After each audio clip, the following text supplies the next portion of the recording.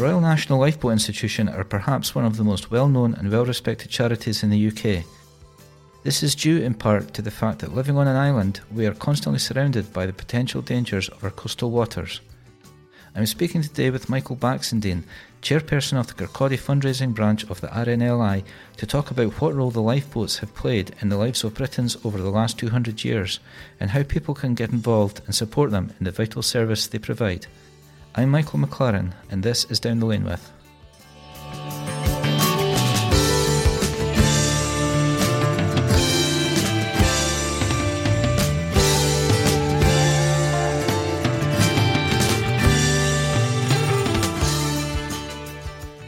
Hi Michael, thanks for coming along today. You're very welcome. Lovely day. It's a nice day. Can we begin by getting a bit of background as to the history of the RNLI? Yes, of course. The RNLI stands for the Royal National Lifeboat Institution, more commonly known as the Lifeboats. It was first founded in 1824, and since it was founded, we've saved over 140,000 lives. The main objective of the RNLI is to save lives at sea. It's a charity. It's run entirely by charitable donations from the public. We get no government funding whatever. They cover the whole of the UK, which includes not only the mainland Britain, but also Republic of Ireland, Channel Islands, Isle of Man, and also some of the inland waterways. But as I say, the main objective is to save lives. So you're separate from the Coast Guard? We are indeed. If you become aware of somebody in difficulty at sea, you phone 999, ask for the Coast Guard, and the Coast Guard will then launch or ask the lifeboats to launch from the nearest lifeboat station. The lifeboat stations, of course, the nearest ones to us are the ones at Kinghorn, Anstruther or Ainster to the locals. There's also one at South Queensferry, St Abbs, Dunbar and North Berwick. So those are the ones that cover the Forth. The Coast Guard will coordinate the rescue. They will launch the lifeboats. They contact the nearest station or stations, and the lifeboats will then be launched. The Coast Guards themselves don't have any vessels. They use whatever is available, whether it's ships at sea or whether it's the lifeboats. The Coast Guard will coordinate their activities. The Coast Guards can instruct nearby shipping, to carry out a rescue if necessary. They can contact the vessel or any vessels or any aircraft to help with search and rescue. You're independent from the government, so your funding, you say you rely entirely on donations? Absolutely, yes. We get nothing from the government. All the money comes from donations. Some of it comes from fundraising activities. A lot of money comes, about 60% of our money comes from bequests and people's wills. But the rest of it comes from the donations from the general public. Companies sometimes give us donations as well. So yes, we as a fundraising committee, we run a number of events throughout the year. The Kirkcaldy branch, which I chair, we usually raise about between £6,000 and £7,000 a year through two main events during the year, which is one in the spring, which is a musical event, and people pay to come along and buy tickets. We have a street collection in the middle of the summer, and we have another, what we call a fish supper evening in the autumn, which is people buy tickets, they get a fish supper, and they get some form of entertainment, whether it's a musical entertainment or, in fact, it's usually musical or a choir of some description come along and provide their services, and people donate money.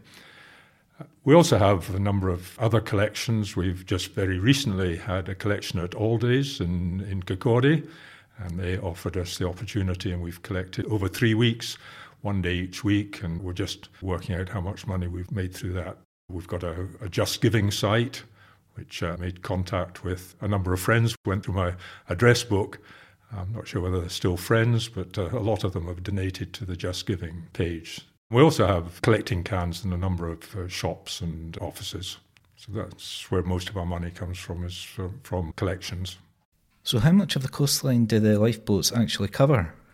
Well, we actually cover, it's 19,000 miles of coastline, and also some of the inland waterways as well. We have a lifeboat on Loch Ness, because it's such a large waterway.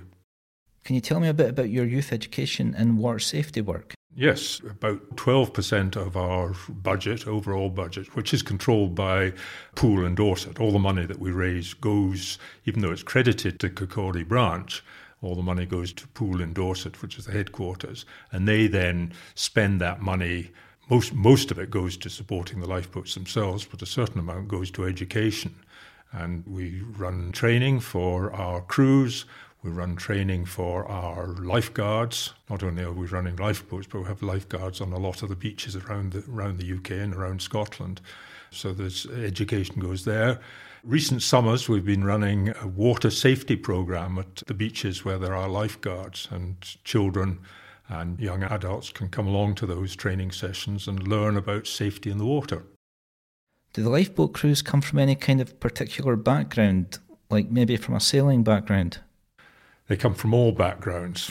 There's nothing that says that you have to come from one background or another. We have men and women from all backgrounds. The one thing they have to be able to do is get to the lifeboat when it's called. When the alarm goes up, they have to be able to get there. So the crews are trained at Pool, and then they are constantly under training in their own lifeboat stations. But no, they can come from any background whatever. So last summer, the RNLI were saving an average of 10 lives every week. Are you predicting more incidents this summer with more people staying at home and holidaying in the UK? Well, we can't predict that, but certainly in 2020, we saved 349 lives. Between the beginning of June and the end of August, we saved 140 lives throughout the UK, which was about 32% higher than the previous year. And we've put that down to the easing of the travel regulations due to COVID. So we have got to be aware that that could very well happen again this year. What kind of difficulties do people get into with the water?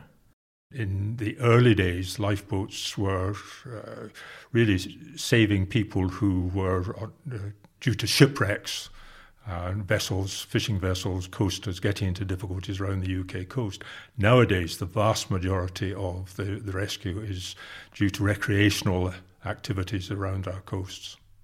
I can imagine it could be something simple like becoming stuck in the sand when it becomes quicksand. Well, that kind of thing can occur, and some notable cases of that off Morecambe Bay some years ago where people got stuck by the incoming tide.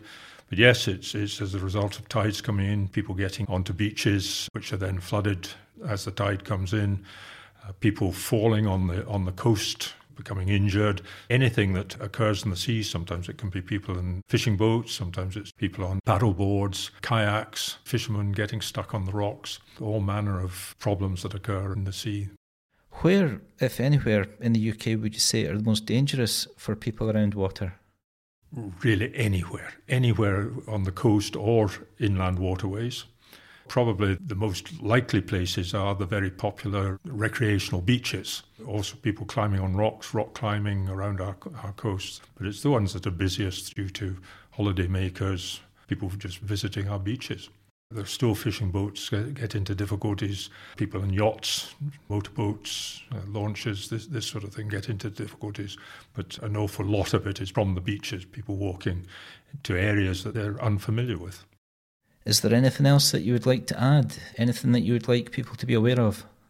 Yeah, one thing I'd like to end up by saying is that we are a fundraising organisation here in Kirkcaldy. We have a very small committee. There are 6 of us, very dedicated and hard-working committee, but we have an awful lot of supporters, many who come and support our events, some who help us with collections, and all these people have to be thanked for what they do. But we are always on the lookout for other people, whether it's people who are prepared to come along and help us, support us in our endeavours, or people who are prepared to come and perform at our fundraising events, musical organisations, choirs.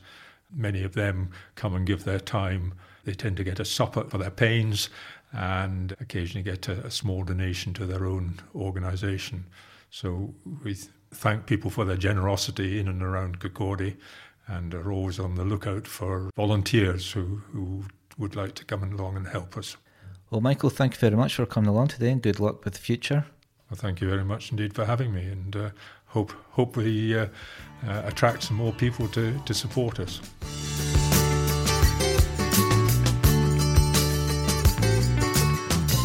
If you would like to know more about the RNLI or get involved with your charity, you can find the link to their website and Facebook page on the Linton Lane site.